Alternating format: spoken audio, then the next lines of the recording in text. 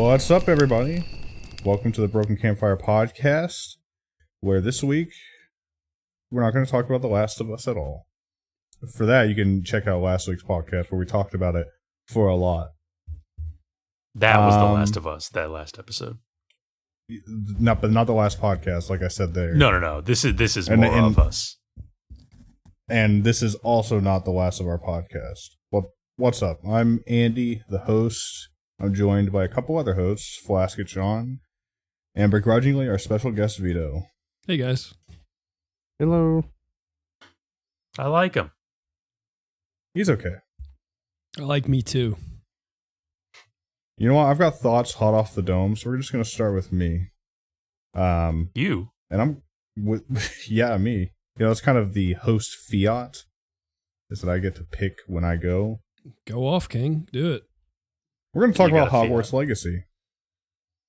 A game that's been talked about a little bit here and there. We've spent some time the last couple podcasts, but I'm going to say, basically beat the game. I'm 42 hours in. I can see the finish line. I didn't quite cross it before this pod, I'll admit. But I've got a lot of thoughts, and I just want to kind of spew them out for Does that your sound right, consumption. Does that game need to be Does it that sound like he's- long? No, it really doesn't. That's a that seems like a long play But it's time for a not game that like that long, really, if you're just playing it Playing a straight. game like 'cause- that, Vito. Like a franchise story. I don't know. You don't know. Yeah. You don't know.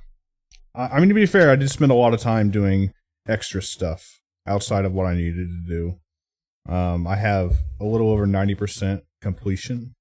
So I would say this is a main game plus, but not quite a completionist run. I'm sorry, how many hours did you say you had? 42. So You're it is a saying game what? that tracks completion in some way?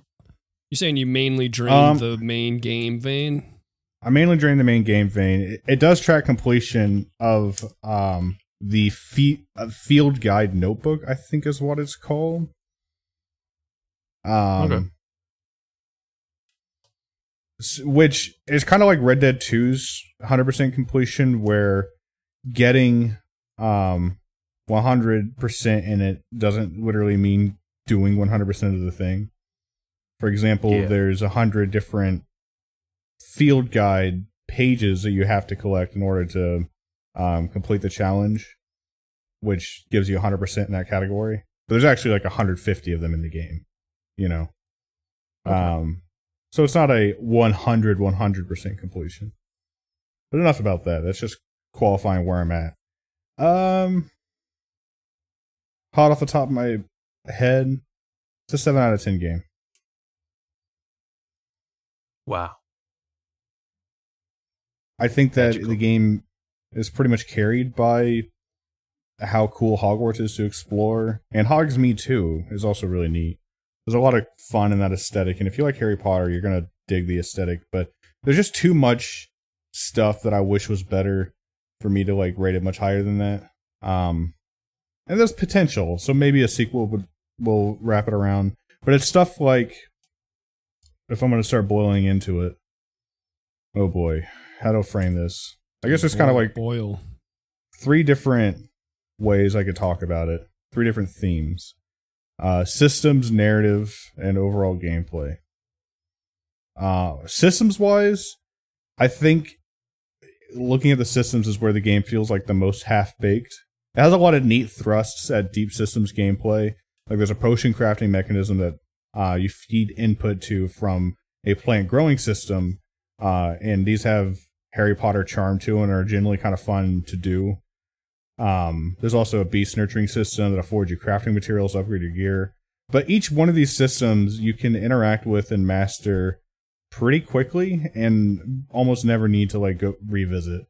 The moment that I had 6 or 7 different pots of plants going, I had everything I needed for the whole game.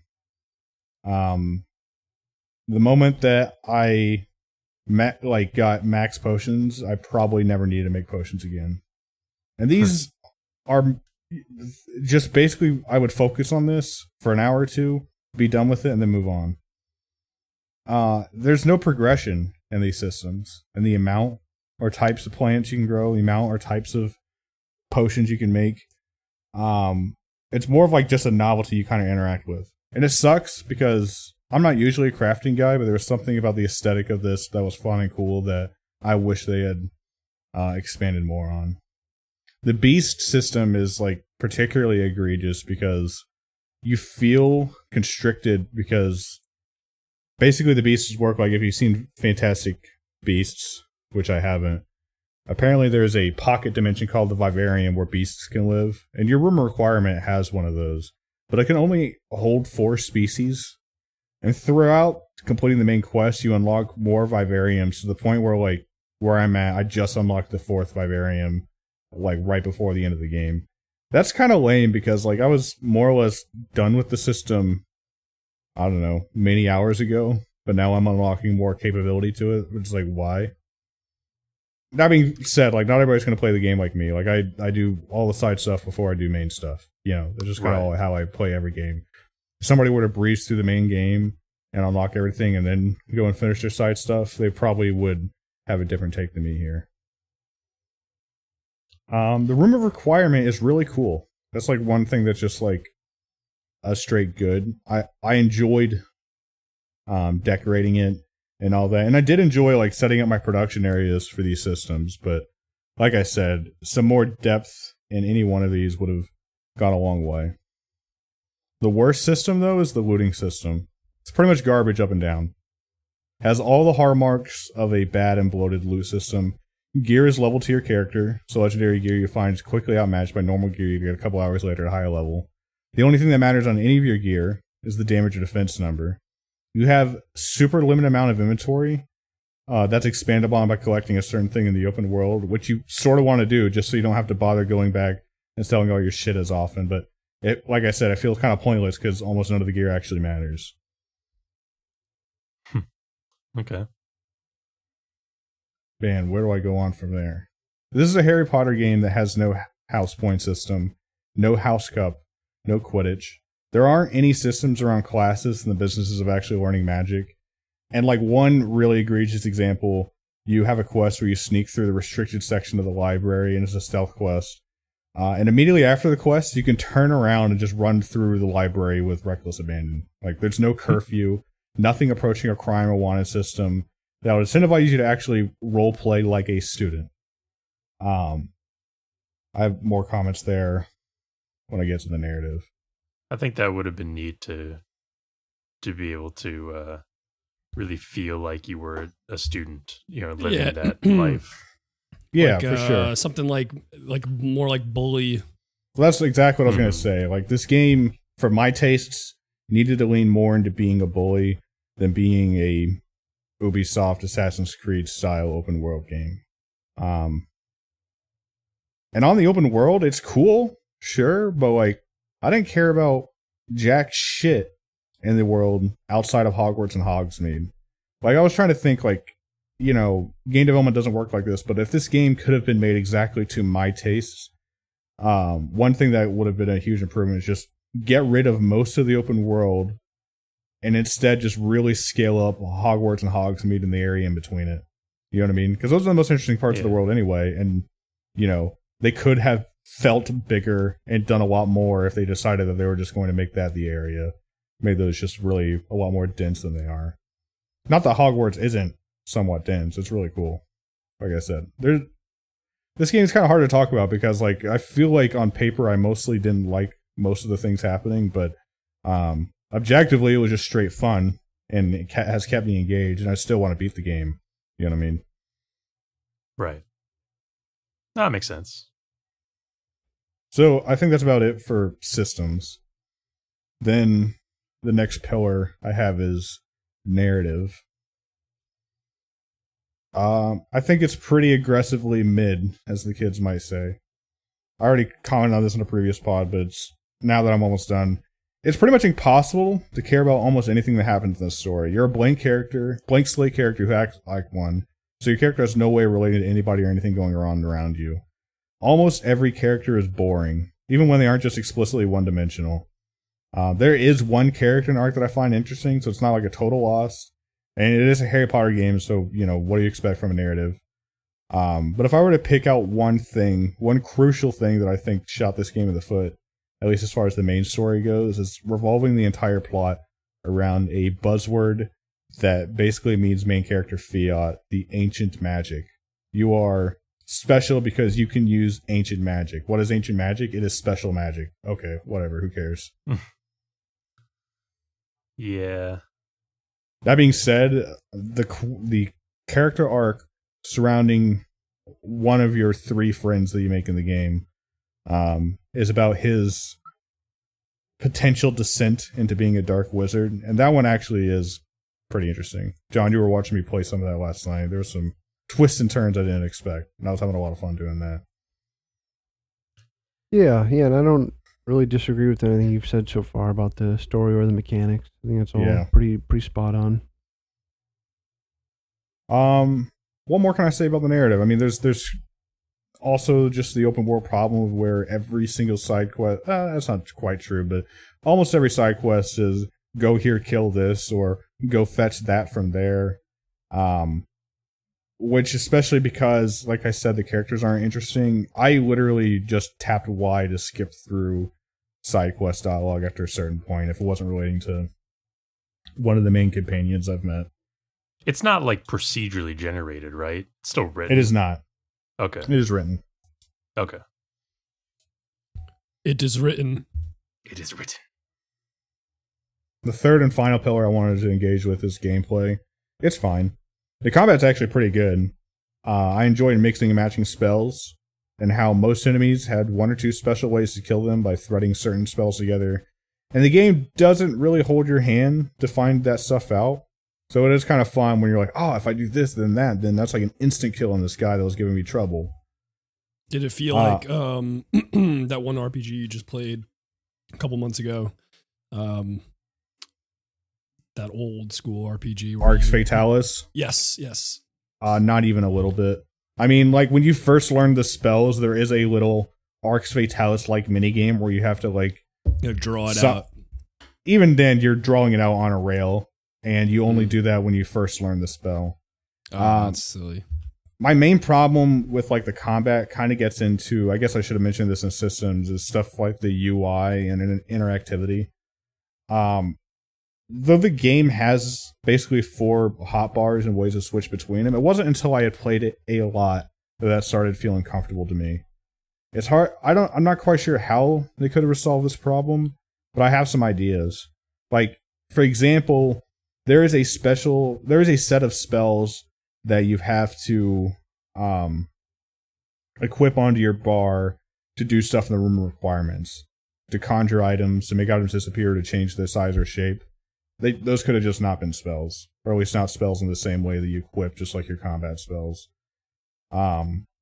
Same with like all the spells all the abilities, whatever, relating to like nurturing a beast, feeding the beast, capturing a beast, petting it. Those are also on those same bars. And so whenever you want to do that, you probably have to swap those on and then swap them back off for your combat spells.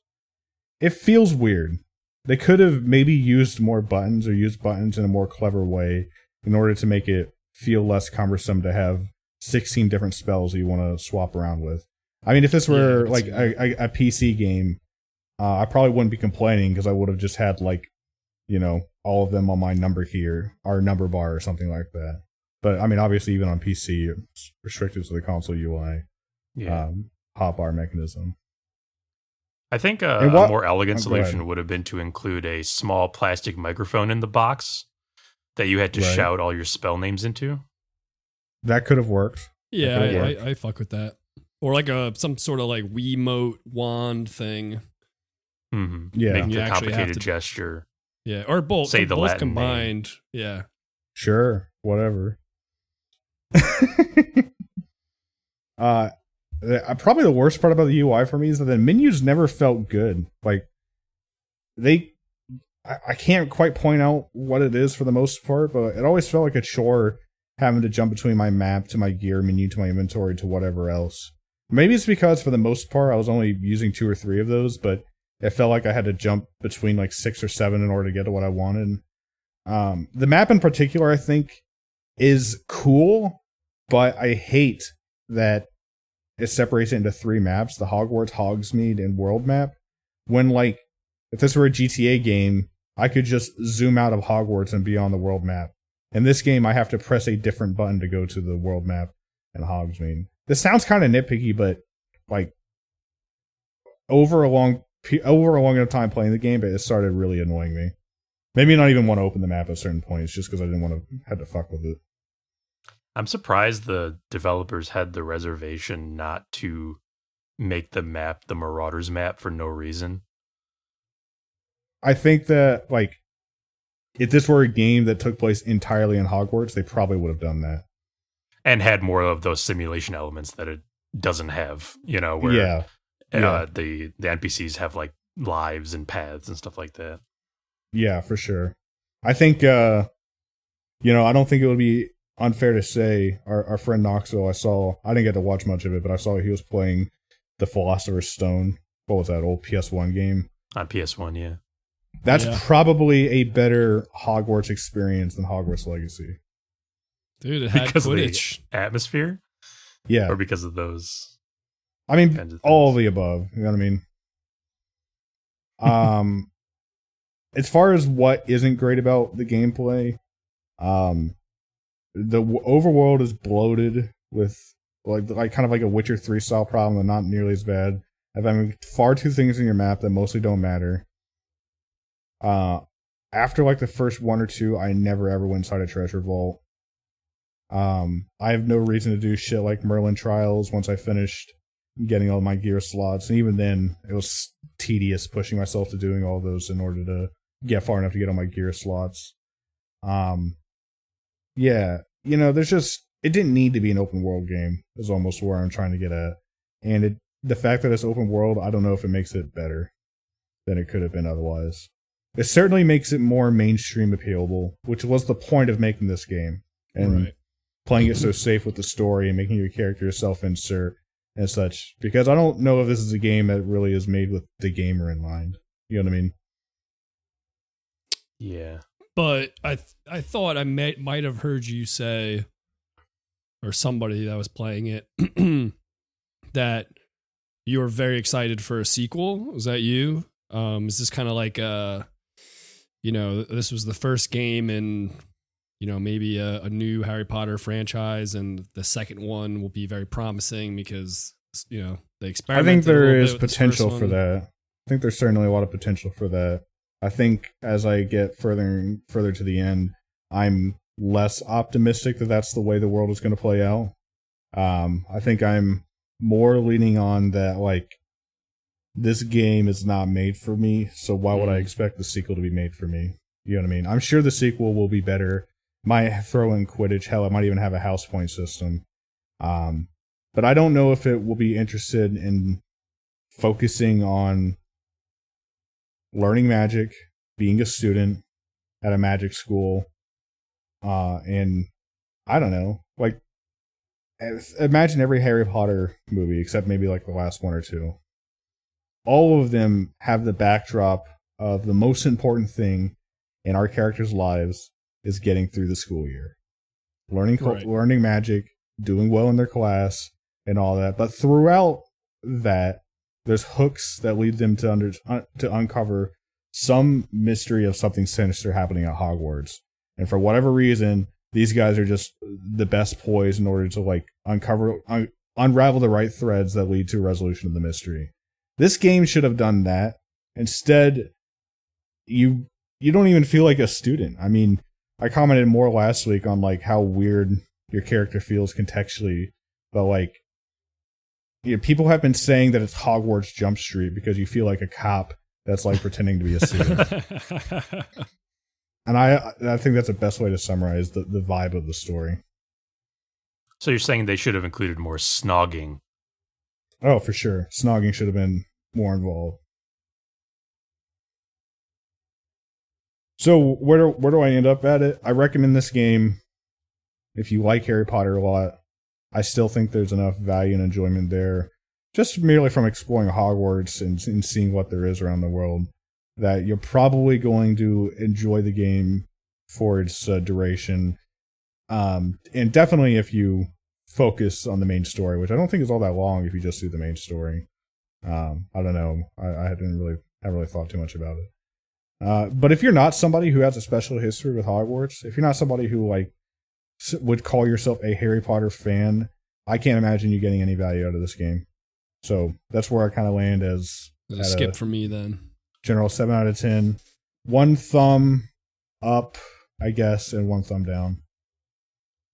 I mean, unless alternatively you are a big fan, can't get enough of Ubisoft style games, in which case it sounds a little bit like a task list for you to accomplish. Sure, and you know where I started this game is I was kind of looking for like something to kind of like lose my brain in, like an open world game. I was even playing a little bit of Red Dead 2 single player game when I first started this, but you know, so make sure you're in a mood for exactly that. Set your expectations appropriately. The game is the most charming. The game is far more charming in its first 5 to 10 hours than it is in its last 5 to 10 hours. Yeah. That's my experience playing Hogwarts Legacy. I'm going to finish it maybe tonight, maybe this weekend, but I don't know if I'll have much more to say about it. Right. I feel like I kind of aired my bag there. John, you know, history is our greatest teacher, so we can look to the past to see how Hogwarts Legacy 2 or whatever it will be called will fare in comparison by looking at how TAC 2, the Staff of Dreams, evolved from TAC and the Power of Juju, you know? Yeah, I think that'd be a fair indicator. That's actually, I wasn't going to mention this, but you just jogged my brain on this flask. Grading on a Curve, really good game from Avalanche. Studio that we've kind of memed on their recent-ish history at least. A lot of Disney Infinity. Good. Yeah, they did pretty good grading on a Curve. Cool. Well, thanks for sharing that. And that's actually about it for my roundtable. I just wanted to, talk about completing Hogwarts Legacy, and you gotta bring Vito to the end though. Do that for me. Oh, Vito's gonna get to the end. What he's gonna see there, I don't know, and I probably won't even care. But he's gonna get there. Speaking of bringing Vito to the end, we're just gonna move right along, breezy to Vito. Oh, what have you been doing recently? But he's not at the end. It has not been a very it's not been a very busy video game week for me.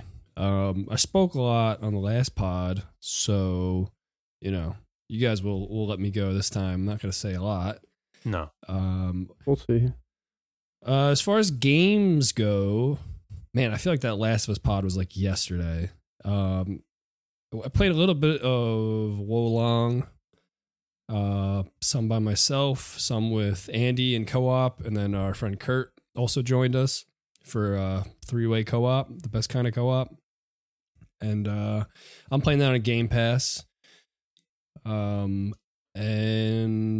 it is okay. I love Sekiro. I love the Souls games. This feels like a we have those games at home kind of game, which is totally fine. That's totally accurate.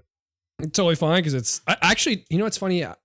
I was excited about this game, and also because Kurt was hyping it up, and it looked cool, and came at the right time, and it's on Game Pass. I always love when I get to try a game like this on Game Pass and not pay the full price for it. Sure. But I actually didn't even look at reviews for this game at all. How did it go down? What do people say about this one? Do you know? I feel like it was like an 8 out of 10. Right? Probably like an 8, 7.5 maybe. About Wolong? Wolong. Whoa. Well, I know it did not do very well in the Steam reviews when it came out because you could not really use the mouse and keyboard and it wasn't optimized well. Metacritic on PC has it at 79. 79. Yeah, it sounds accurate. It's just I'm seeing a lot of 8 out of 10s, yeah.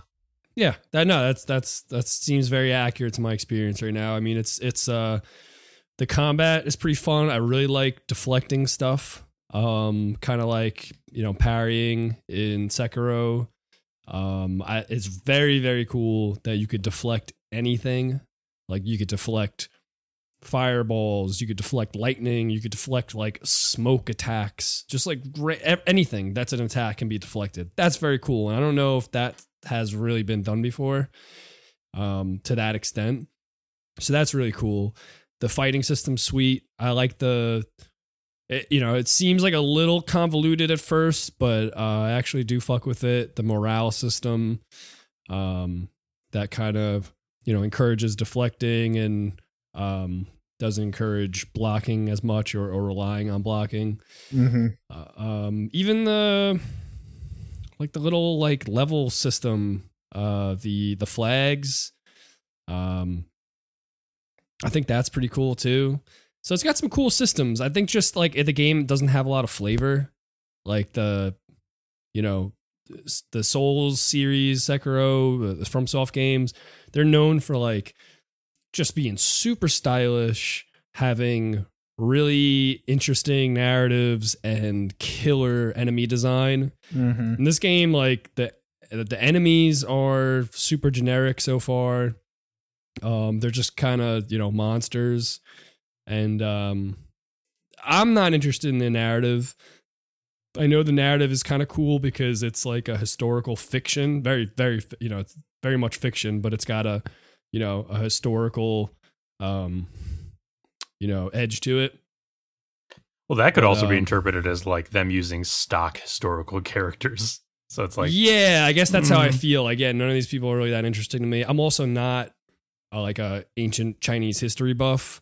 We literally have a few friends who are, so like they super dig it, I think. But I'm not really that much into it. But I'm having fun though, because like if I was playing like Elden Ring for the first time, or Sekiro, not Sekiro because it's only single player, but if I was playing like Elden Ring for the first time, I would be hesitant to play with friends just because I really like that experience of playing single player through for the first time. But this game I don't give a fuck, so I'm playing with Andy and I'm having a lot of fun, and I know we're gonna blow through it because it's like baby dumb easy also. And it was baby dumb easy when I was playing by myself also. I was my hype. A lot of the sales or went out from my sales when Kurt like kept telling us that the first boss is the only hard boss in the game, and he wasn't even that That's bad. insane. He was like a at best mid-tier Sekiro boss in difficulty. Yeah, exactly. Like a low tier, mid tier Souls boss. I definitely died a bunch. Probably took me like an hour to beat him, but I also didn't level up my character like on purpose. So it wasn't really that difficult, and it also wasn't like crazy interesting. No. Yeah, I'm agreeing with everything you're saying so far. Unless I'm playing with you, I don't think I'm going to finish this game. And actually, outside of the context of playing it multiplayer, I don't really have any interest in playing it. Yeah. I feel like there's just too much going on, and I don't have enough faith that it's for me. Like, a lot of loot.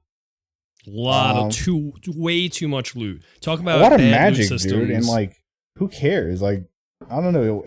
Maybe I just got Sekiro brain, but you can beat the game just by learning how to deflect everything and countering attack. In my gameplay, I kind of force myself to use the magic just because I have it. You know what I mean? Same. That's what I'm doing too. I'm like, oh, I have this. I guess I should use it. I guess it has utility. And I have to remind myself to use it because it's not like, why not just hit everything with the sword or a hammer?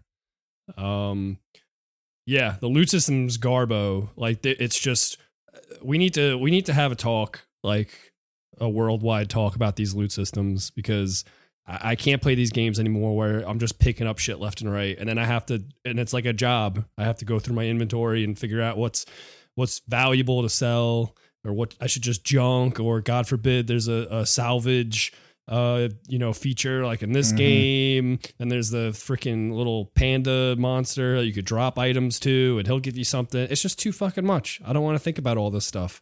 All the different weapons in this game. Again, if you might be a completely different person than me, and you might think all of this is like really, really cool if you're really into like max minning and stuff, but I don't like having to look through 10 different instances of the same weapon in my inventory because they have slightly different stats or buffs on them, you know, and having to compare them and then factoring upgrading those weapons. It's just too much. I like Sekiro that it was just like very straightforward. You didn't have to worry about that stuff. You didn't have magic. You just had the one sword. So yeah, this game feels very bloated to me. I didn't play Neo.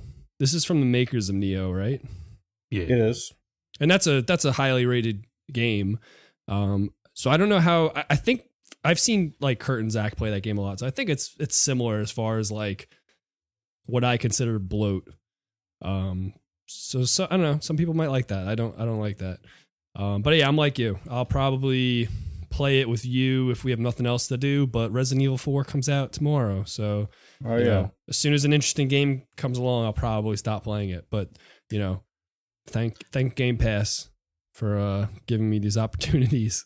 Yeah, I was gonna say it's certainly I a guess- game I'm glad I didn't spend $60 on. Yeah. I guess Game Pass is the reason you guys checked it out, but if it weren't for that, I would be surprised that so many of you got on board with it at all, you know? Yeah. What's surprising to me, like, not to shit talk our friends, is like people like Kurt who bought the game and got like 100% in like 4 days. It's like, dude, just get it on Game Pass. It's $10. Like if you're gonna beat the hell out of it in the first week, like why spend $60 on it? Yeah, I mean, I love Game Pass for that reason. Like, I'm kind of always signed up for Game Pass. Like, I'm really bad about it. Even if I haven't played a game on Game Pass all month, I just like leave the subscription. I've canceled it and like subscribed a couple times, but I'm pretty bad about it otherwise. But I get people not wanting to like sign up for something for that, like because then they're gonna forget to cancel it. Fair enough. It's a whole thing. One thing I'll mention, some of our friends who do play a lot of games like this, like the Neo franchise, they were telling me that like this game is, I don't know if intended is the right word. It's sort of intended maybe that you play it multiple times because in their eyes, and they might be onto something, you play it the first time and it is very easy. That's like easy mode. And then the more times you new game plus it gets difficult and it kind of forces you to really learn all of the systems that the game is thrown at you. And I get that. That's not for me at all. Like in my eyes, I should be able to play your game once and get exactly the enjoyment that, A better game would have had that be your first playthrough, right? The new game plus experience. Right? Was saying that would have been, that is the original experience of Sekiro. And there's ways to make Sekiro harder if that's too easy for you, but Yeah, it shouldn't be built into. It shouldn't be like hard coded into the game that you're supposed to play it more than once. Like that's exactly, to me, that's just like bad game design. And here's the thing: like a game doesn't have to be hard. Like Hogwarts Legacy, I'm playing on the hardest difficulty, and I find the combat for the most part pretty fun, even though it's not challenging. But like a game like Sekiro or a game like Wolong, it thrives on being a skill based thing. You know what I mean? You want to have a reason to get better at the parrying, at the dodging. Yeah, you want to have a reason to get invested in those crazy systems. Yeah, for sure. But yeah, that's Wolong, Fallen Dynasty. Other than that, I finished. I don't think I mentioned this on the pod, but I started and I just finished like yesterday all of Eastbound and Down. Nice. On HBO Max. Great show. I really liked it. Very funny. And just a good story. It was not like the funniest show I've ever seen, but it was like a solid 8 out of 10 show, and I finished 4 seasons of it, so I think that says something. And I would Is that how many recommend there it. are for? It's 4 seasons. That's it, and that's perfect. It's over. Okay. Yeah. There's some great. Danny McBride is the main character in that, and he plays I don't know how you describe him. He's a wild, like a kind of a has-been baseball player who's no longer in the major leagues, and it's just his journey to get back into the major leagues. And he has somebody who he cares about, and just his relationships with people as he's trying to climb to the top, and occasionally falls back to the bottom. And it's just very funny, very crass. There are some really great cameos in it. Will Ferrell has like a really, really funny character, a reoccurring character throughout the show. That's like one of my favorite Will Ferrell roles. Matthew McConaughey pops up. Actually, I should stop naming cameos because it's actually fun to just watch the show and and experience those. But that's on HBO Max. Check that shit out. Old show. That's about it, I think, for me. Okay. Slow week. I really like The Righteous Gemstones. I've had it on my list to go back and at some point watch Eastbound and Down. I just haven't gotten around to it yet. Actually, I think now that I finished Eastbound and Down, I think I'm going to go back into Righteous Gemstones and finish that up. Mm-hmm. Or get caught up. It's crisscross. Crisscross. It's crisscross. Crisscross applesauce, and that means it's a flask. Hey. I don't really understand that segue either, but what have you been up to recently? I dig it. Yeah, no, I didn't eat any applesauce this past week. I'm so sorry. Okay. I really should have taken that What into about foods that consideration. crisscross, like a waffle, say? Oh, okay. Well, speaking of waffles, I did see the new movie 65. I am not familiar with this. Never heard of it. The one in which Adam Driver's character and a little girl survive against dinosaurs.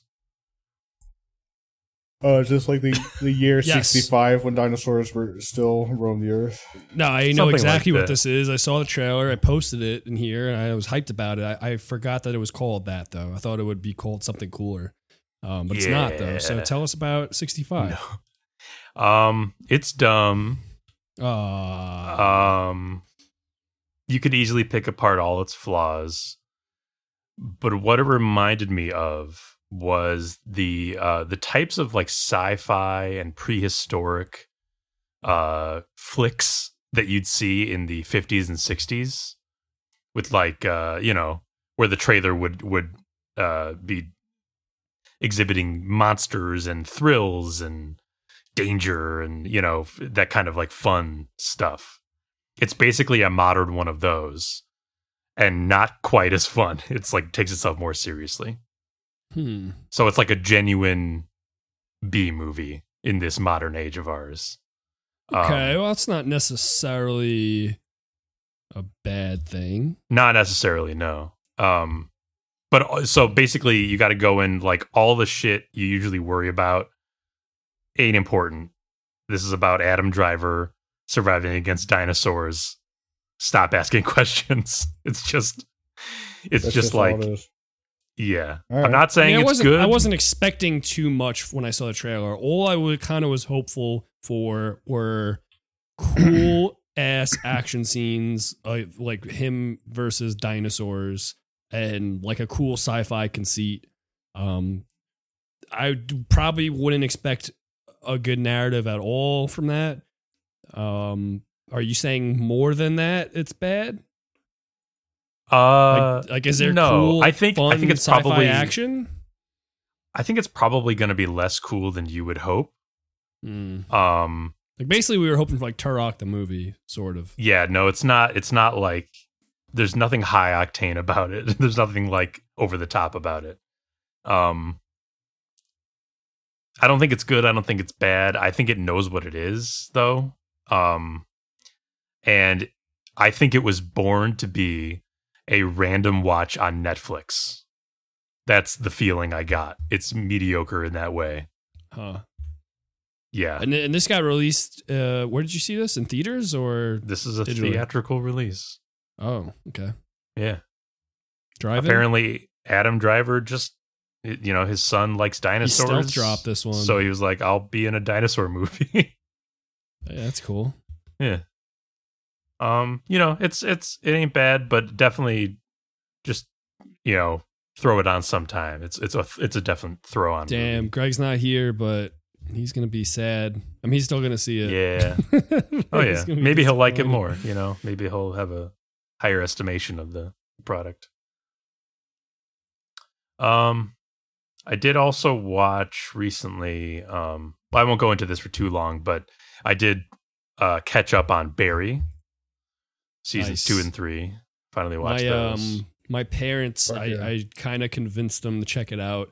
Well, we don't always align. We don't really align on the same kinds of shows, but I was hoping that they would dig Barry. I think they're kind of middling on it, but I told them, I didn't say they had to, but I said, because they're like midway through season 1. I was like, if you can try to finish season 1, 7 episodes. And if- I mean, yeah, and if you don't like it, then definitely stop there. But I told them it's like one of the best shows I've ever seen. So now you're caught hang up. on. We got a Oh, point yeah. of order here. And this, I'm going to try to say what I want to say without spoilers, but might be a spoiler warning here. Spoilers for at least seasons 2 and 3 of Barry until 5702. Flash, there's a certain scene in the final episode involving a tiger. You know Yeah. what I'm talking about? Oh yeah, I went back and listened What to was your your- guys' spoiler okay, what was discussions your about emotional this It was state? funny, right? show. Look at he's laughing just thinking about the situation. No, I'm laughing It was because so funny. because I recently listened to your entire tiger discussion, and now you're bringing it up again. It's just- Dude, the first thought I had when you. Oh, we gotta It get won't you be in let on it, go. So I forget whose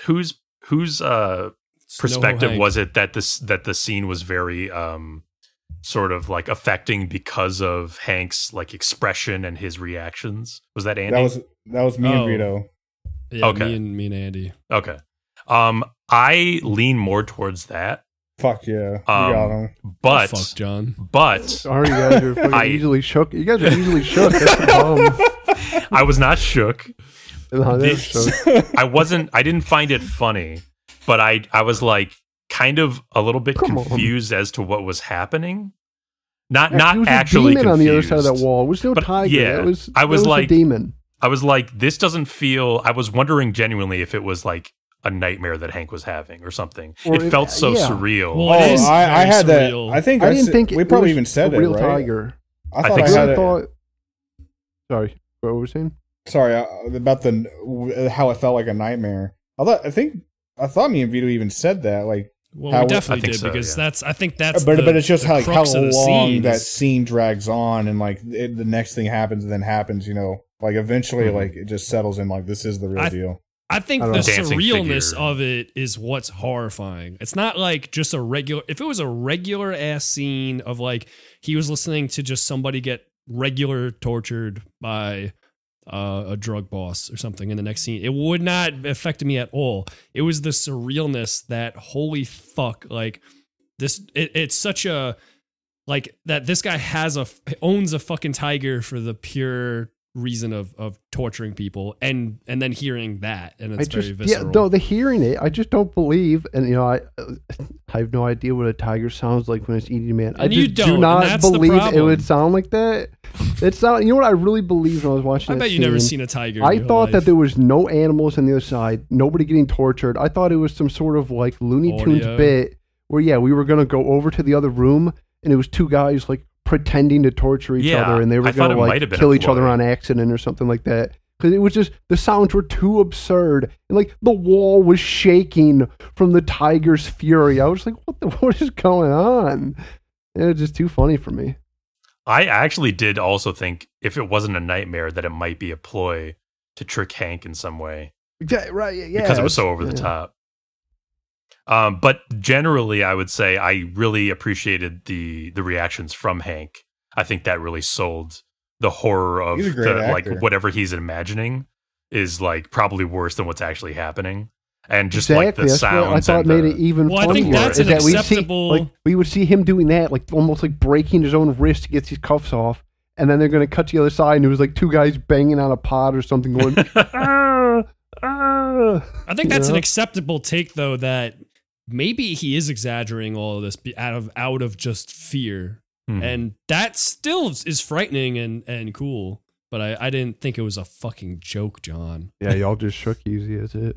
I landed somewhere in the middle. Yeah. All right, well, let's move shaken. past that scene though. But you're because I feel like last time we talked about Barry, you weren't caught up, and I felt either because of the things you were saying or just a vibe I was getting that you were not like head over heels about the show like I was. Oh, what I said previously was that I watched season 1 and then started season 2 and fell off immediately. I wasn't in the mood, I guess. This time I watched it through. It was captivating enough to just keep me going the whole time. Damn. I genuinely liked it. Probably liked seasons 2 and 3 more than 1. Probably liked it less than you guys did, though, overall. I think it has definitely some good high points. But also, weirdly, even though there's only 8 episodes in each season, I felt like it could have stood to be less episodes somehow, which is probably like blasphemous to you guys or fans. Yeah, of the show, everything you're saying is stupid it's just and like insane. chalk on or nails on a chalkboard to me right now. Okay, but okay. I'm trying to be a good friend and co-host and just understand. I'm willing to be open to that take, but I haven't seen the shows recently as you have, so like I don't feel like I can talk about the pacing as well. But me and Vito watched it week to week, and I think that's part of it too. But we felt like exactly, yeah. I was actually going to bring that up as well. I definitely will agree that season 1 isn't as interesting maybe as season like 2 and 3, but that's not like a dig at season 1. It's a story that builds. So season 1 does have to be like a certain level so that season 2 can escalate things and season 3 can escalate things further, Like I told my parents, like, the story builds, the characters are going to grow, and I just told them, it's going to get pretty like crazy, if you think you're just watching a show about, a guy who's trying to get into acting, You ain't punks, you called them. Yeah, I was actually going to mention that you guys watched it week to week versus me binging it both seasons really quickly, Mm-hmm. So that might have influenced certainly the way I felt about it. Right?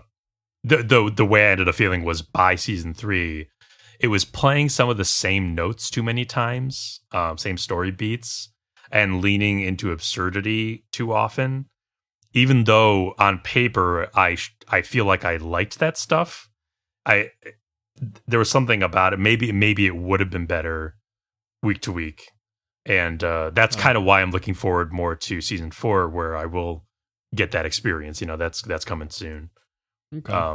So hopefully that'll give me like pause and breath in between the episodes to be like to sort of process them, and not feel overwhelmed by whatever they're doing.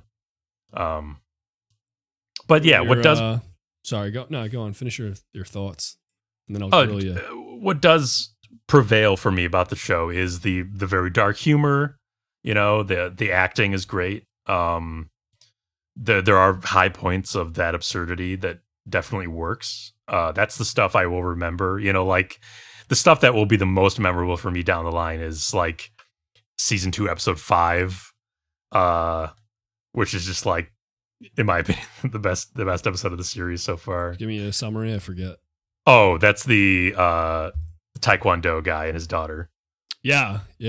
That's a great episode. That is a great episode. There's oh man, I had another one in mind, but I forget. Bike Chase. Bike Chase. I love that. That episode I liked. What else happens in that episode? I feel like there was something else in that episode that I liked in the bike. Oh, the some big old bike. For some reason, there's like dealership. right, but also for some reason, there's like a bakery sage that talks to all the characters. So there's like there's certain points of like kind of like surreal that I did quite enjoy. Yeah, I mean, the show is super surreal and absurd, and I think that like, yeah, I thought they were in a dream that one episode. You really gotta.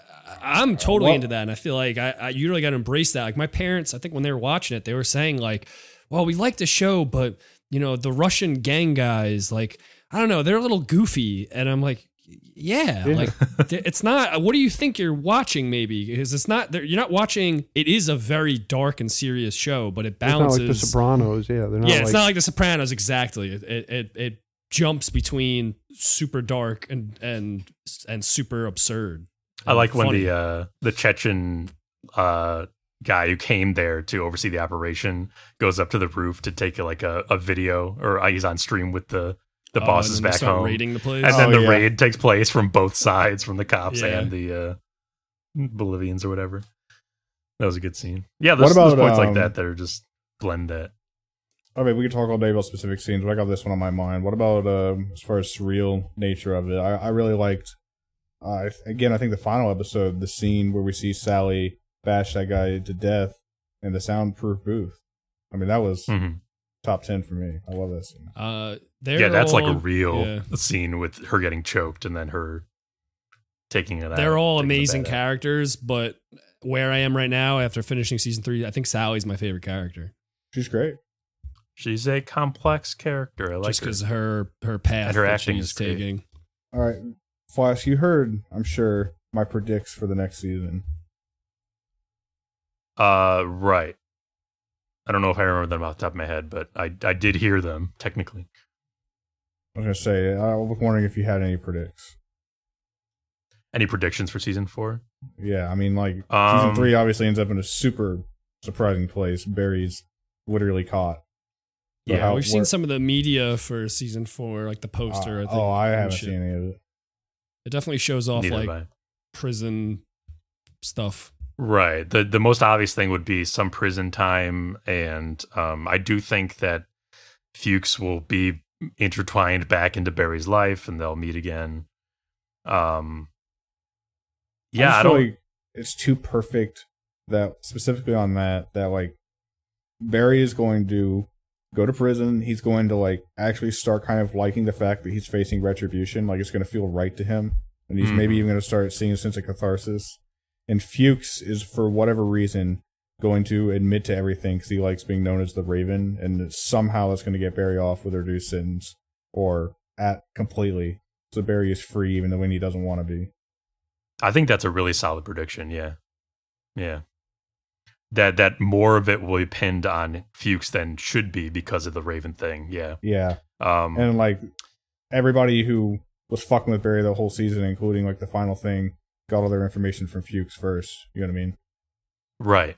Yeah. I think that's a solid prediction.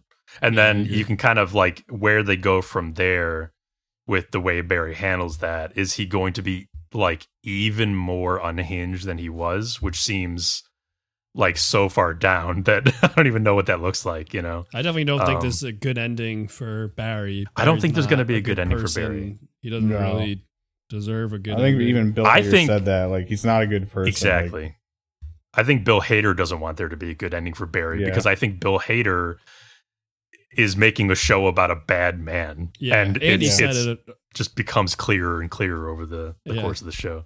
Andy said it a couple times. I think that the show is very specific about like consequences. Like you can't be a person like Barry and just get away with scot-free with all this stuff.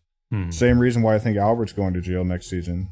Right. That's exactly. That's what you were saying about consequences and what Albert has to do with all that. But what the minutia of like what Barry does after getting out? Because I think that's the best notion of what is going to happen. Right. What he does from there, I don't know. I don't know. I mean, I could see it going any number of directions. I could see it going something even super wacky, like Barry's story makes national news, and Fuchs has like psychologically tortured this guy, and he's like a national hero for whatever reason, and Barry keeps doing bad things that people keep forgiving or something. Something crazy like that. Until maybe it all blows up in his face. It depends on how the pinning on Fuchs is portrayed, right? Because would Barry still be known in the public eye as being a killer? I mean, I don't know. Would all the murders still be like his doing, but Fuchs's fault? It's like the crimes are actually no, because that wouldn't. The only crime that they know of The only crime that they know of is Barry holding a gun to the guy's head. Right. So it would have to, if Barry goes free, they're not going to let the guy who pulled the trigger go free. So it would have to be Barry gets off scot-free. So he's not known as like a big time murderer, a hitman to everybody. If anything, that's going to fuck with it even more. If anything, he's going to be known as like a war hero who has PTSD who's been manipulated. Right. Like even a step up from the relationship he was known to have with Kusano, you know? Exactly, yeah. Like even more forgiveness and empathy towards Barry. Yeah. Which is just going to mess him up even more, probably. I really thought Gene was going to get plugged. Was going to what? Get plugged. I thought Gene was going to die. Oh. I don't know how he was going to die, but for some reason I had a feeling. I kind of figured that he would, like... I don't know. I mean, it would have been bold to kill Henry Winkle off when he's doing such a great job, you know what I mean? But still. Right. Yeah, no, he's great. He needs to make it through season 4. By the way, speaking of great performance, speaking of just getting plugged, I really liked that scene where Fuchs gets shot arbitrarily by one of the biker guys. Oh yeah, just like out in the desert, and it's so unceremonious, and he's just shot in the desert. Yeah, because I genuinely was like, I hope Fuchs is just dead now, and it was that anticlimactic an end to his character. I would have been a perfect but of course, yeah, but of course he's not. But I mean, the point about Fuchs is that he doesn't go away. You know what I mean? He just keeps coming back. I don't think Fuchs can die before Barrick dies. He can't go away, and he can't learn. Right. That's his character. But yeah, Barry season 4 coming up in April. So that's soon. I got it. I got caught up. Nice. Stoked. I'm glad you enjoyed it. Yeah. And then I played I am playing the Max Payne series for the first time. For the first time? I'm very surprising for me. I would have thought this would be your steez for sure. I know, right? For some reason there's just stuff that I never ever played. Wait, you tell me you haven't done everything? That's no, crazy. I haven't. Well, I don't know about angels, but now we know that it's Barry that gives Flask wings. I don't get it. Yeah. That's a famous line from Max Payne. Keep up. Oh. Okay. Yeah, the first game was fun. That's the only one I played so far. I played the PC version, and you need some like mod support for that to run well these days. But yeah. I never got hands on the Max Payne series before. The noir styling and the the action movie action, John Woo-esque action are they're a distinct joy to play. Absolutely. The writing was writing too. Like, it's no wonder the game kind of stood out in its time. The enemies do become bullet sponges after part 1 of the game. There's 3 parts. And they can often kill you in one shot after that point. So the first part was probably my favorite, where it's like more just a romp, like you're just blasting through. Yeah, I don't think the rest of the games. I think the rest of the games follow that, because I don't remember anybody being bullet sponges in Max Payne. But I haven't played. I haven't played the first. It's been many years since I played 2 in a while. Right. Max Payne 3 is more fresh in my mind. Yeah, I am curious to see whether they balanced it more, or whether they thought that was just like the right way to go. And I'm not sure everyone holds this opinion, Right. But because part of it is like you really ago. Right. You really have to be like careful navigating through the environment, and like then really, really unload on people. But talk about like everything's getting remade these days. I feel like those games could use a remake. Max Payne 1 and 2. Yeah. That would be cool. Yeah. Go ahead. No, just so there's maybe as far as like organic like ease of play throughout the entire game, maybe it hasn't aged super well, in my opinion. But it's still a good game, and still has like just great style, great like atmosphere, and fun, and like I don't know what to call it, just like joyous, like that kind of really, really enjoyable gunplay. Just fun to be like in that the universe action and that atmosphere. And the gameplay is sick. That fucking bullet time. Yeah. What were you gonna say, Andy? I don't even quite remember what I was originally going to say, but Okay. You know, I will say that Max Payne, in my opinion, is my second favorite in the series. Max Payne 2 is probably my favorite. Max Payne 3 is my least favorite.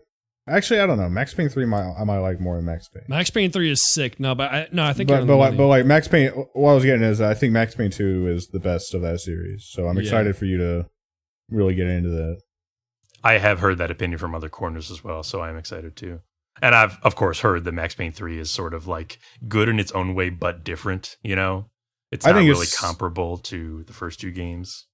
I think that's true, but it's maybe less true than you think it is. Like, I think that's true as far as, like, setting goes. Like, it's a very distinct setting and, like, some of the vibe, but I think it's got enough Max Payne in there. Okay. I definitely think so. I just felt I had some issues with certain aspects of the gameplay, but I thought that game was sick. Max Payne 3. Very fun. I did think, just as a big comment, I did think that, like, I understand why they wanted to go to, like, this tropical, very different location, but, you know, I did miss New York City. Yeah. Right. And there's, like, you play, like, or, you know what, I'll save it for when Flash plays it, actually, because I don't want to spoil anything. Yeah. But, yeah, like Max Payne's version of New York, I think it's sort of amplified and heightened by the outsider perspective, you know, Remedy making a game about this famous American city, but a specific version of it, a noir version. And so it's their like outsider perspective making it feel very like hostile and dark and grimy and just like awful. And with the winter, the blizzard, and that being like an oppressive you know, blanket over the city. It's like just this really interesting vibe. Cool. So I could see a more sunny locale being a little less distinct. And it's also true, I don't remember the Max Payne 3 story nearly as well. So that must mean, well, because I played it more recently than the first two, that must mean, like, you know, something. Uh-huh. But yeah, so I'll let you know when I play these other ones. But as far as my roundtable, that's it. Cool. Okay, we spun around a little bit in this first half of the pod, but we still got a little bit left.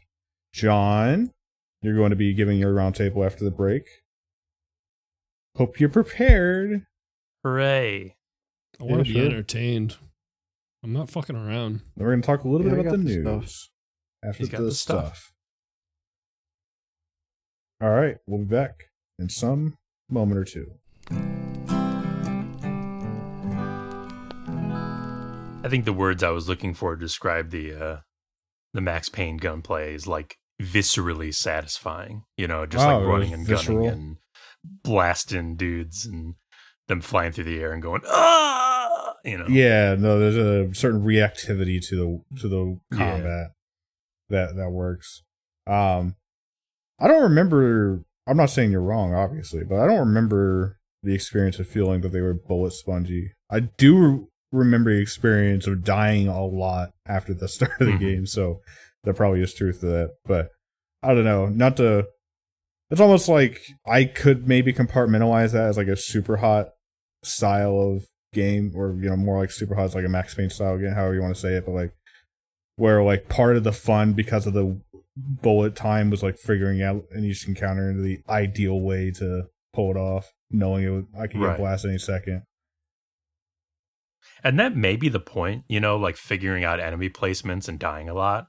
Because that is what happens. You kind of learn. But it's not as by interesting for dying. you. That's fine. Yeah. I kind of liked the part 1 run and gun John Woo style. Yeah. Where you're just going blasting, and like you can still die by, getting ambushed or Getting caught, making the wrong moves. Yeah. I was going to mention as well on my roundtable. I'm glad that you brought that up because I have an additional note as well. I forgot to mention this. One thing that I do really like about Hogwarts Legacy, a lot of the rewards for doing in fact, almost all the rewards for doing challenges, like collecting a certain amount of this collectible or doing a certain amount of that thing, are these collections, which come in 2 forms: either stuff that you can add to your room of requirements,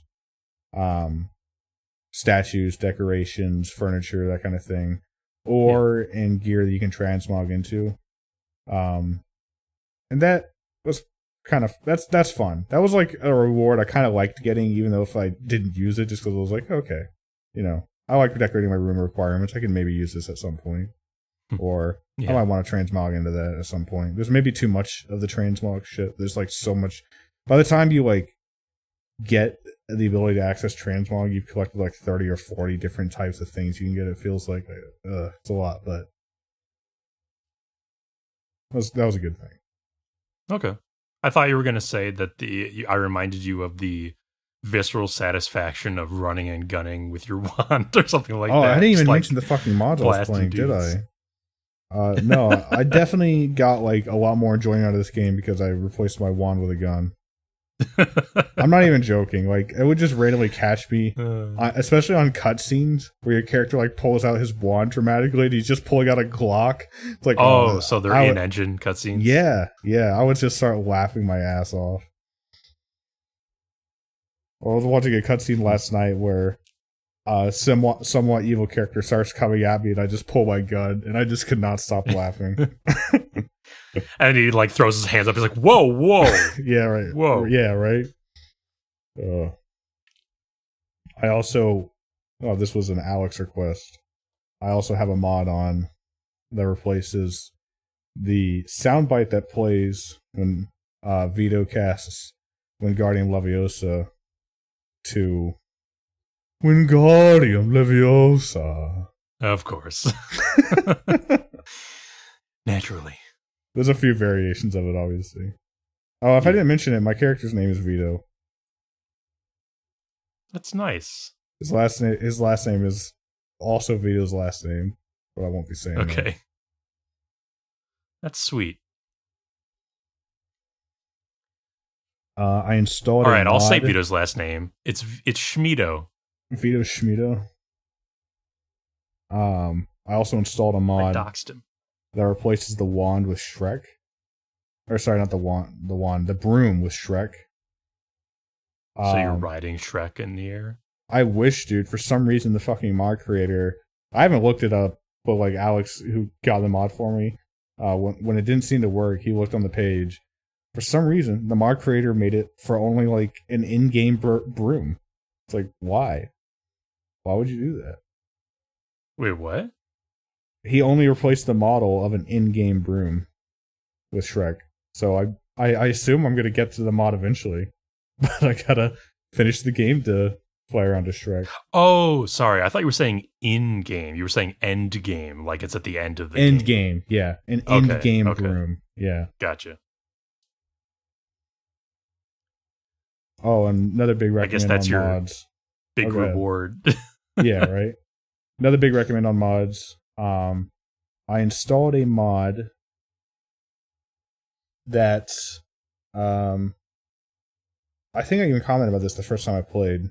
In the base game, every time you go to a Flu network fast travel thing, which you're going to be around a lot, you get some voice line that's like this lady going like, "Oh, you wouldn't believe how annoying travel was before I invented flu powder."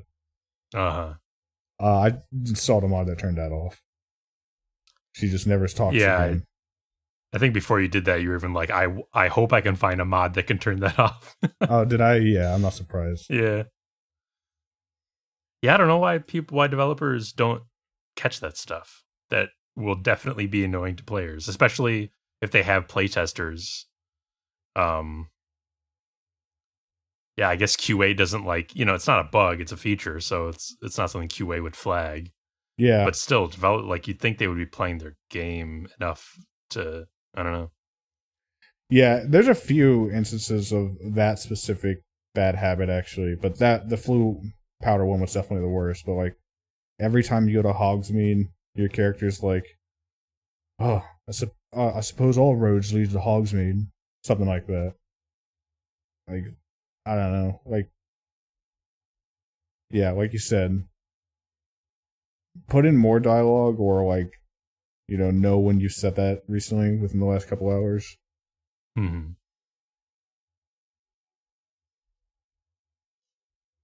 Oh, sorry, I was just thinking of like trying to think of like other examples. The one that came to mind is like Bearer Seek Lest from Dark Souls 2. Lest. You just have to skip through her opening spiel. Bearer Seek Lest. Same. Yeah. And then on a personal note, in Psychonauts, whenever Raz fails to grab something with his TK power, he says, "Can't get a good grip." I think Can't get a good grip. We probably weren't doing the podcast when I most recently played Psychonauts. Maybe we were actually. But if we were, I would have definitely noted that because I remember that and I remember being annoyed by that as well. Can't get a good grip. I last played it in September of 2021, so yeah, we were definitely doing the pod when I played it.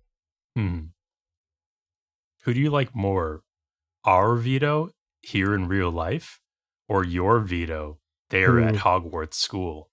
Well, my Vito is a blank slate. He doesn't have a personality. He's like kind of a murderer. Here we go. He's like opportunist. He's rich. So, yeah, I think I like my Vito more. What? Saw that coming. What are you talking about? Talking about your Hogwarts Vito? Well, Flask was asking me, which Vito I preferred. Well, your Vito's he's inspired by me because I'm your favorite Vito. Right, but Lord of the Rings was inspired by a lot of folklore that nobody knows or cares about. He got you there. You know what I'm getting at here? Well, welcome back, everybody. Thanks. John. It's nice to be back. Other than trading some cards with me, maybe you're going to talk about that. What have you been doing the last week or so? No, I wasn't. That's just between me and you. That's our secret. Keep it special, Yeah. Yeah. I haven't been doing too much. I did buy. It was 60% off. Just a little telling because it didn't come out that long ago. I bought Marvel's Midnight Suns. Oh, I saw that sale. I was thinking about it, but I saw mostly positive reviews. And sorry, I'm a very positive kind of gal. Right. Well, I played 2.5 hours, and I would say at least an hour and a half of that. I'm going to say an hour and a half of that was dating sim game. Fuck You're yeah. lying. What No, the I'm fuck? 100% serious. Hold on, I'll explain. A half hour was probably me being AFK, and then like an hour was me doing like 2 to 3 levels in the tutorial.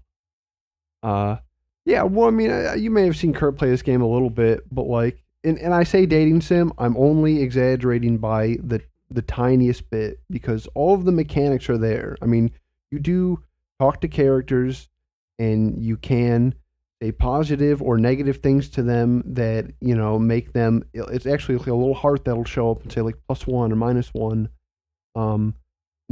Once you get a relationship high enough with these characters, you can like, take them to different spots and hang out with them and build like a meter. So, I mean, the only way it's not a dating simulator is that you literally don't be like, hey, we're going to kiss on screen. In every other way I know what you're and saying. like mechanic, it is. It functions. How does it that functions like a benefit dating you? simulator. How does it benefit you gameplay wise? Like if you were to like court certain characters or whatever? I think you like level them up and get more cards or something. I know if you get them to the max relationship, you unlock like their special Midnight Suns outfit, which is just a cosmetic thing. But yeah, I think it increases your bond, and yeah, they work better together on a team or something. It kind of makes sense in a way because Marvel has always been fairly horny. Yeah, I suppose it's just when I'm just talking to Blade about what he likes to do on his off days. It's just like, well, what the fuck is going on? Wait, but what does he want? What does I don't know. I don't know him well enough. He won't even tell me his real name yet because we don't know each other well enough. And I made a joke. And I made a joke about that, and it was minus heart because we're not tight enough to fucking make jokes yet. So me and Blade aren't getting off together well right now. Well, one thing you do know about him, okay? One thing you do know, he likes to walk in the day. Yeah. Well, not that he likes to, he just can. Well, he just has the ability to, yeah. Yeah. Why would I did not really see that coming. If he didn't like it? I knew this was like an XCOM kind of game. I did not see that coming. What you just said, that's disappointing. Why would they? Why would they put that in there? That's so stupid. I don't know. Very strange. Is it that in place of like base building, XCOM, basically? Yeah. Okay, so that's what it was. They needed some sort of. You're running around your little because you run around the Sanctum Sanctorum, and there's like. Yeah, you can talk to different characters and build cards. Yeah, it's your home base, and you talk to them in between missions and stuff. And yeah, that's kind of the substitute for what were you going to say? Yeah, the substitute for like base building and XCOM. They needed something in the hub world, whatever, and that's what they came up with. I just think it's fucking awful. I truly do. Damn. But the other side, the actual levels and like playing the cards, yeah, it's pretty fun. And to be fair, I mean, I don't think it's actually going to get better, but. Well, I think it's going to get slightly better because I think I just got out of like the tutorial kind of phase. So I think levels are going to come in a little bit quicker, and I'm not going to be having to talk to Tony Stark about meeting me alone in my room so he can tell me about the Forge. So all in all, I don't think I'm going to give this a thumbs up, but I'm going to keep playing it because I bought it. Damn, this game looked so cool. You are sick in the brain, John. It's just you and Marvel shit, dude. You knew Marvel's Avengers was going to be a stinker, and you bought it. Well, I seen Kurt play. I seen Kurt play Midnight Suns, and like I said, when you get to the card stuff, it is fun, for sure. Gotcha. It's just like there's this other half the game that is just so polar opposite of what I want and what I expected. It's almost like I wouldn't be surprised if one day they had like an upgrade where you just didn't have to do the other half. But do you think that they would do it so that you could pick which half you want to do? What if I just want a dating sim? Well, and I bet there's people who like that, which is fine. Yeah. I just want to fuck a superhero. On the upside, if you follow the memes and you like jokes, Morbius. What? The game does have 4 DLC characters. Morbius came out on the 21st. Yo, I like of memes. March. So you can pay if you like memes, but you also like paying an amount of money over $10. Of course, $15. Well, hang on a second. Is my money going? Is my money going to support a giant corporation? Well, no. Well, in order. Per character, Vito, and so far there are 3. There is Deadpool, there is Venom, and now there's Morbius. They're all $15, and then you get like the character, and then it seems like you get like two little missions or 2 or 3 missions to go with them. I'm also seeing a Storm. I don't know if you can buy that one separately, but it comes in the season pass. That might be the 4th character because there are going to be 4 DLC characters, and Morbius is the 3rd one to come out. Okay. But don't worry, Vito, because for the price of the game once over, you can buy these Midnight Suns season pass. Yeah, if you buy a season pass, you save $10. You're only paying $50. Otherwise, you'd be paying $60 if you bought them all separately. Kurt bought the season pass for the record. He probably jumped the gun on that one a little bit. I don't even think he finished this game. I don't think he did. Another really negative thing, actually, I'm going to talk some shit. So when you're playing the card game part, the other superheroes have pretty cool cards and like it makes sense. But I think that you get more abilities later depending on you choose like light or dark. But you play a custom character named the Hunter. I guess it's only kind of custom because they play the Hunter no matter what. And my powers suck, and you don't get to pick like you don't really get to like, oh hey, what do you want your powers to be? They're like, hey, it's what you're gonna start off as, and you're gonna look dumb as hell no matter what, because all the costume options and which you think would be a huge thing in like a superhero game, are like complete dog shit, and there's like 4 of them. Yeah, you would think.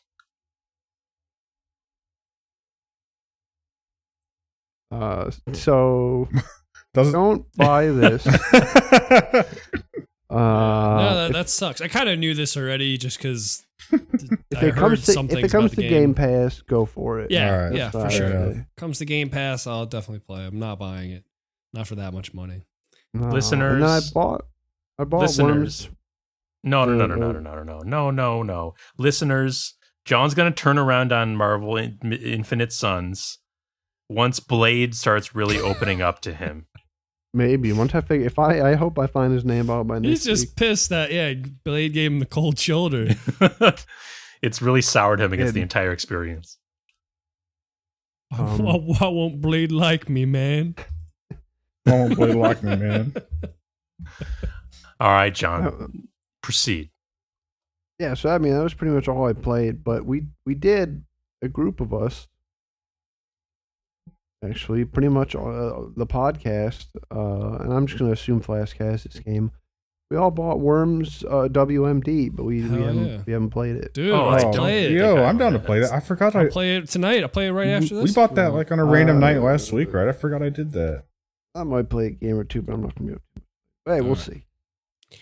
Just 'cause they're on That's sale. it. I mean, Marvel's Midnight Suns and me and Andy's Special Time is pretty much all I've done. I bought a couple games on that Steam sale.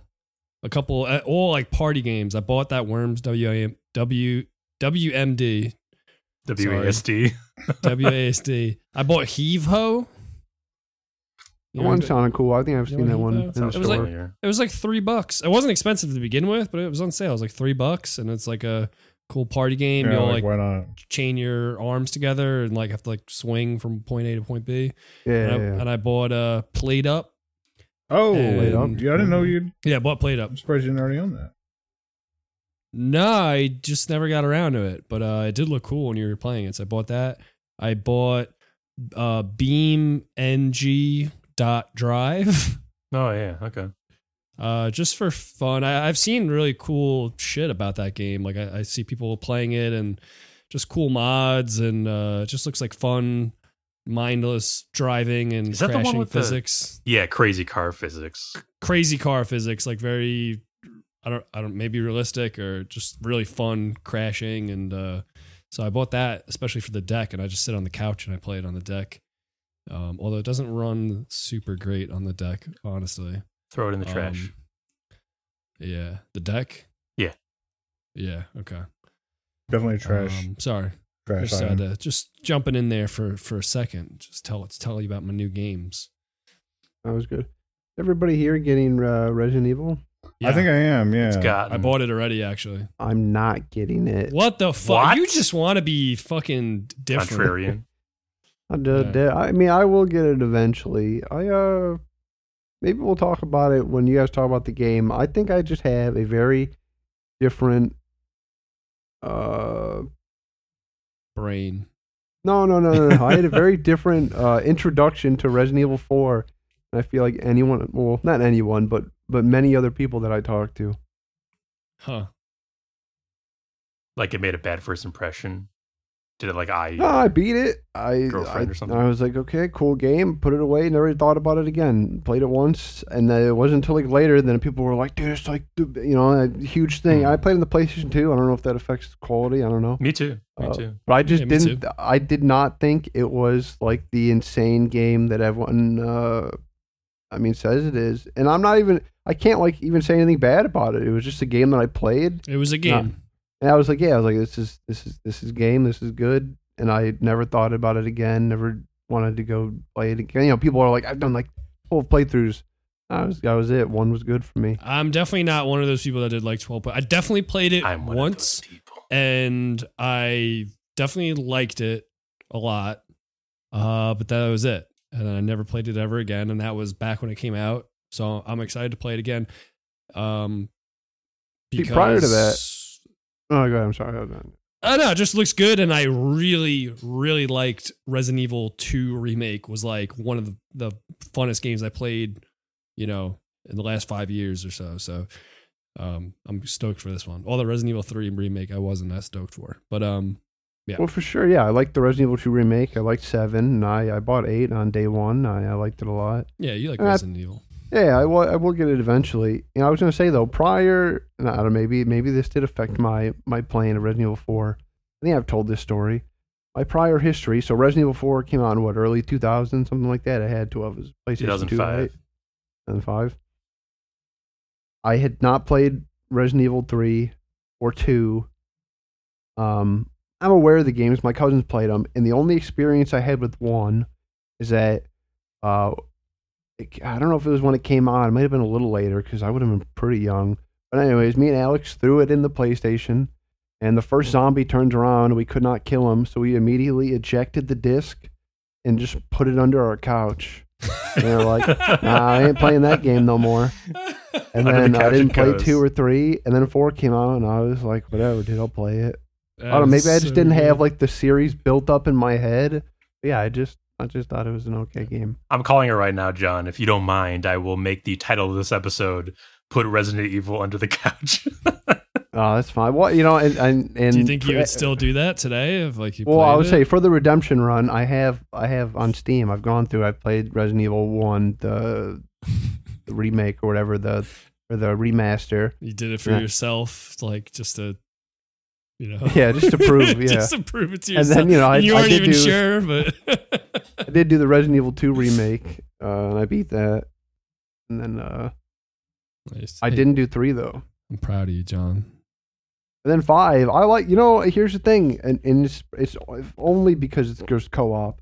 I have not played 5 single player, and I probably wouldn't have finished it. Nah, yeah. I take 5 co-op over 4 playing by myself. It's fun too. Definitely an unpopular opinion, but whatever. I don't think it's different like strokes. Like blasphemous. I don't think it's as blasphemous as like Flask not really enjoying Barry as much as me and Andy. That's definitely, Right, that's definitely yeah. the height of blasphemy so far this podcast. Yeah. I mean, for me, I was always a big Resident Evil fan, but not because I had played the games properly. Like my experience was 4, 5, 1, 2, 3, Code Veronica, 6, 7, 8, so I started with 4 as my first or actually I started with Outbreak, oddly enough, and then 4. So, maybe that colored my perception of the games, but yeah, 4 just hits some people. And for me, it's one of my top 5 games, as I've said. It's like it's perfect. Pretty much It's one of the only games I've bought on multiple platforms and have played multiple times all the way through on those platforms. I loved Resident Evil 2, but I didn't have a desire to play that until recently, the remake. I mean, something about the Resident Evil 4, so they got with me. I thought you were saying they got you, like someone shot you in the back of the head with a sniper rifle and it caused you to sneeze. Yeah. I call it they got Resident me. Evil bore. That's what I call it. All right. Oh, Stop okay. the podcast. Well, That explains it. You're really pushing Before it. I bud. was being civil, now I'm throwing now it. you're- Gotcha. yeah. Going for it. Just straight Let's move on. But with it being like such Being a great just being game disrespectful and now. the string of remakes, it's like, yeah, it's a guaranteed day one buy for me, and I'm sure a lot of other people. Mhm. I saw the fucking reviews coming out. It was just like 10 I mean, out it's of all 10s 10s, across yeah. the board. So I think that's what solidified the buy for me. Mhm. Because before I probably, might have waited, but I bought it. I would have it downloaded now if I could pre-download it, but I can't. Nope. Yeah, see, well, yesterday I re-downloaded Fallout 4, and I spent, no exaggeration, over like 6 hours installing mods. So I kind of have put all my chips in there. Okay. I feel that like goes well. for like Fallout and stuff, the real gameplay experience is the installation of all those mods. And then once you get in game, You it's can like, It really was. Shut it off now. You're good. yeah, you can just shut it off. Yeah. Well, yeah. It's funny.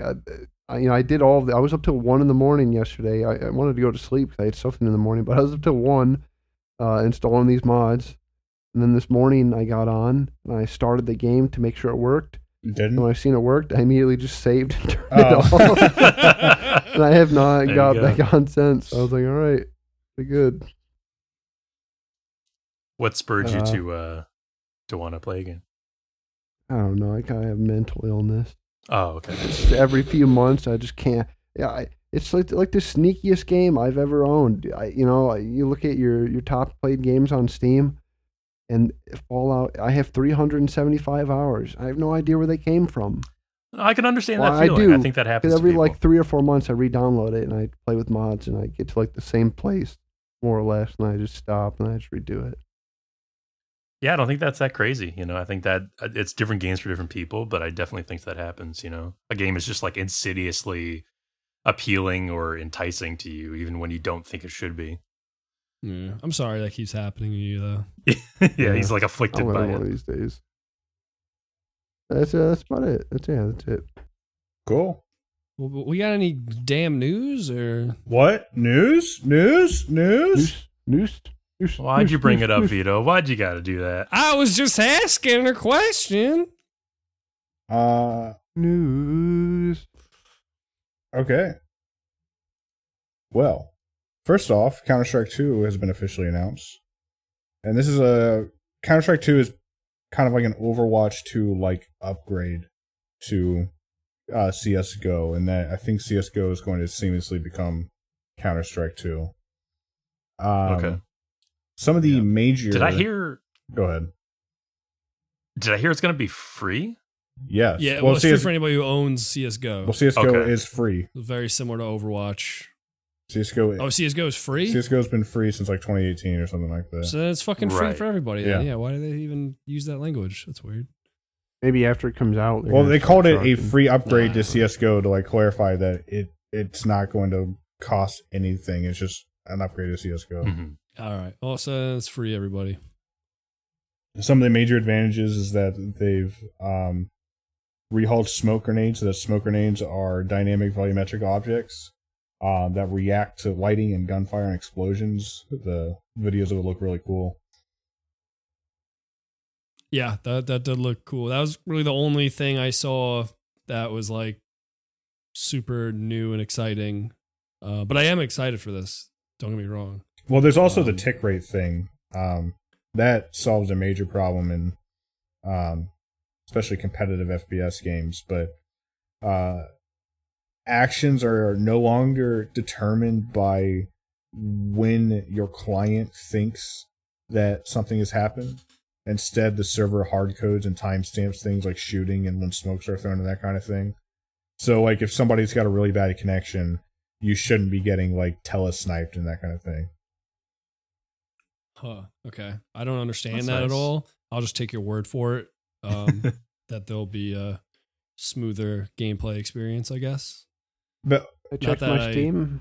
I don't even own the game. Never played it. basically, imagine if, like, on a tick with tick rate, if say, and I don't know the numbers, but just say that the server pings the world for information every 10 seconds, 10 milliseconds. You know what I mean? Then, for most things that you do, you're not really going to notice. But like for something like really fine shooting and like, frame perfect kind of shit, like, or like, how did he get that kill? Maybe it's because the server, you guys shot each other at the same time. How does that happen? Maybe it's because the server received the information that you both pressed that button at the same time because it only pings every 10 milliseconds and you guys pressing that window between it. But now the Right. server always knows what's going on. Now, That's and cool. I'm not trying to grill you as if you invented this or something. So if you don't know the answer, that's fine. But why, if this is so great, is this some sort of revolutionary new system or something? Like why haven't other competitive games used a system like this, or do they? I mean, I don't know the full answer, but I think that's just kind of like also answers why would Valve release Counter-Strike 2. You know what I mean? Like, Valve doesn't release new games unless it like does something new. You know what I mean? And That's true. Right. like, there's a reason why they want to make this Counter-Strike 2 and not just an upgrade to CS:GO. You know what I mean? They want people to know that they did this and made this new big thing. As far as why other people don't do it, I don't know. I don't know if Valve invented this or if it's just like a really hard problem to solve that most games aren't interested in solving because of how hard it is. I don't know. Yeah. I'll look into it after the pod. Maybe it does exist and just CSGO was old enough that it wasn't implemented. I don't know. I'm excited for just an excuse to get back into Counter-Strike because I always liked Counter-Strike. Mm-hmm. We had fun in that game. Yeah. And I installed it and I just played it like yesterday. And it was fun. I like Counter-Strike. I've got it installed now. Man, 2012. That's the last time you It's been played about it? a decade. No, that's when it came out. Oh, okay. Yeah, that's crazy. I was playing it when it came out too. I was Yeah. I was on a LAN team in college. We would go around to different universities whenever they had LANs and playing tournaments and stuff. It's pretty fun. Right. Man, I forgot we What were else talking is the new? news. Arcane is working actively to remove the always online requirement from Redfall in the future. What? Redfall, if you remember, is the I've always found Vampire game. From Arcane Studios. It currently has an always online restriction, but don't worry, they're promising to work on a way to turn it off. Eventually. Wait, but the game's not out yet. No. No. Oh, okay. They're just giving us a heads up that's coming with that, but they're working on a way. Man, God. Do you think games will ever figure out how to not do always online? No, right?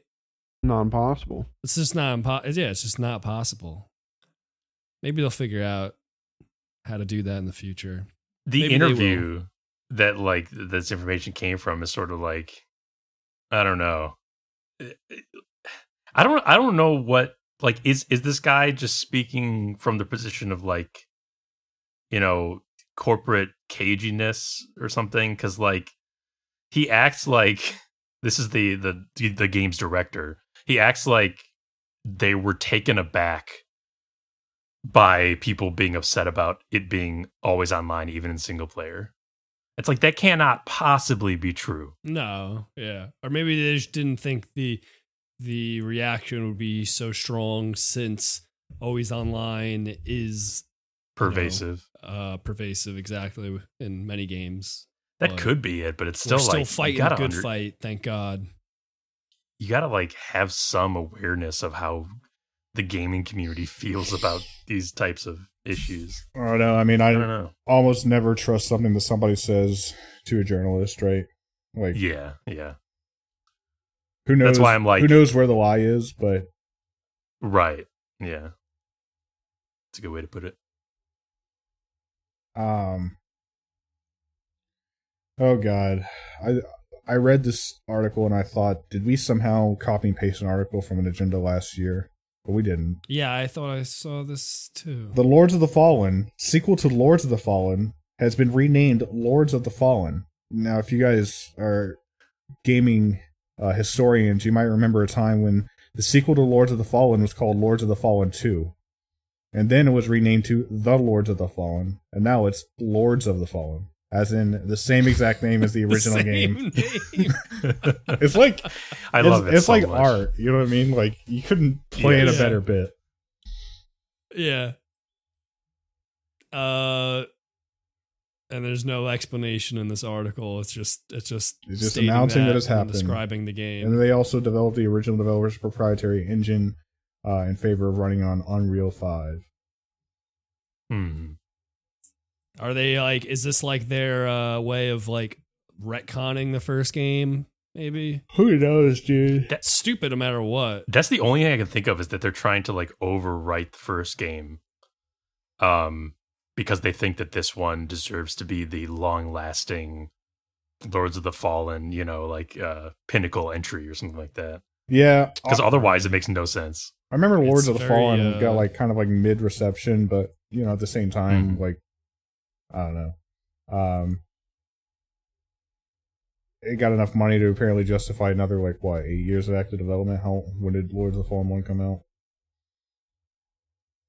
Oh man, it was at least like okay, it was at least like one of the more high profile Souls likes because it was one of the first and it had some level of like production value behind it, Mm-hmm. But me as a gaming person, I'd so much rather a sequel improve a lot on the first game, but it being like very clearly a sequel, because that would make me feel like in any case where a sequel improves on the first game, that would make you feel like, the developers have learned the lessons of the first one and are just making a better game this time. And that's, now this is the one to beat. I don't like revisionist history, basically. I feel you. Yeah. All right, Flask, I'll let you take the last story. Oh, sure. Akira Toriyama's short manga from 2000 that only strange people like me remember at all, Sandland, is getting a movie adaptation in August. Looks like it's going to be like a 3D animated, but the style's not bad. I kind of have mixed feelings about 3D animation overwriting 2D animation in anime, but it looks like it's like decent style wise. This was just like a limited manga released in 2000, so I guess like after Dragon Ball Z, that era had run its course. And I remember reading this as a kid in the pages of Shonen Jump. And it's not even like I don't know why this is happening. Like I thought this was a completely forgotten little blip. But it's getting a movie, which I think is a good format for it, because I don't think this would merit an entire series, like an entire season, even a miniseries. I think movie is the way to go. But yeah, it's just I think I remember it being cool. It's been a long time since I read it. Well, it's Toriyama. I think I reread it years later. Yeah, it is Toriyama, so that the sort of like character designs will be feel kind of. I don't know if I've ever heard of this, and I feel like if you had just asked me who drew this, and I'm not an anime guy, I probably would have just guessed Toriyama. Like I just opened the link. Yeah, it's definitely his style, 1000%. And it has a message of like environmentalism or something like that. I think it's something to do with water. Because it takes place in a desert. Some bullshit. Some like that. bullshit about water. But yeah, I think this is neat. Cool. Maybe it'll be good. Yeah, I hope so. It won't. It won't. We all know it won't. I'm probably not in touch with like. Granted, this is Toriyama, so like he's kind of got the Stephen King effect, where I'm sure like most anything he's ever made has been adapted or will be adapted. Mm-hmm. But I don't see an adaptation I don't see a lot of adaptations of like that much older stuff. This is already 20 years old. I don't see adaptations of old stuff that often. No, it's kind of neat. There's enough distance as well in memory that maybe it'll help you enjoy it a little bit more. Mm-hmm. Hey, you know what? I hope that everybody enjoyed a little bit more this podcast compared to the last one. I mean, God, that last podcast. Talking about a show nobody cares about, adapting a game that who could give a shit. I'm glad that we had some real G's this pod bring us back to sanity with a little bit of Hogwarts Legacy. And I think that's about the only good thing that happened this podcast. Should I just delete the Last of Us discussion? Delete it and let's just hang everybody involved. Yeah, well, yeah, we should probably delete it, put out an apology video, and then just never do this again. Yeah. I'll never apologize. Alrighty. Truly, this was The Last of Us. Goodbye, everybody. No, I'm kidding. If you have any follow-on thoughts about Hogwarts Legacy, The Last of Us, Toriyama's art style, Midnight Suns, Barry, feel free to email us at brokencampfire@gmail.com. Just a few things you might have thoughts on. And tweet us at Broken Campfire. But most importantly, after you do all that, take it easy. You know, life's too short. Play some video games. Take it easy. Good night, everybody. Good night. Or good morning. Good night.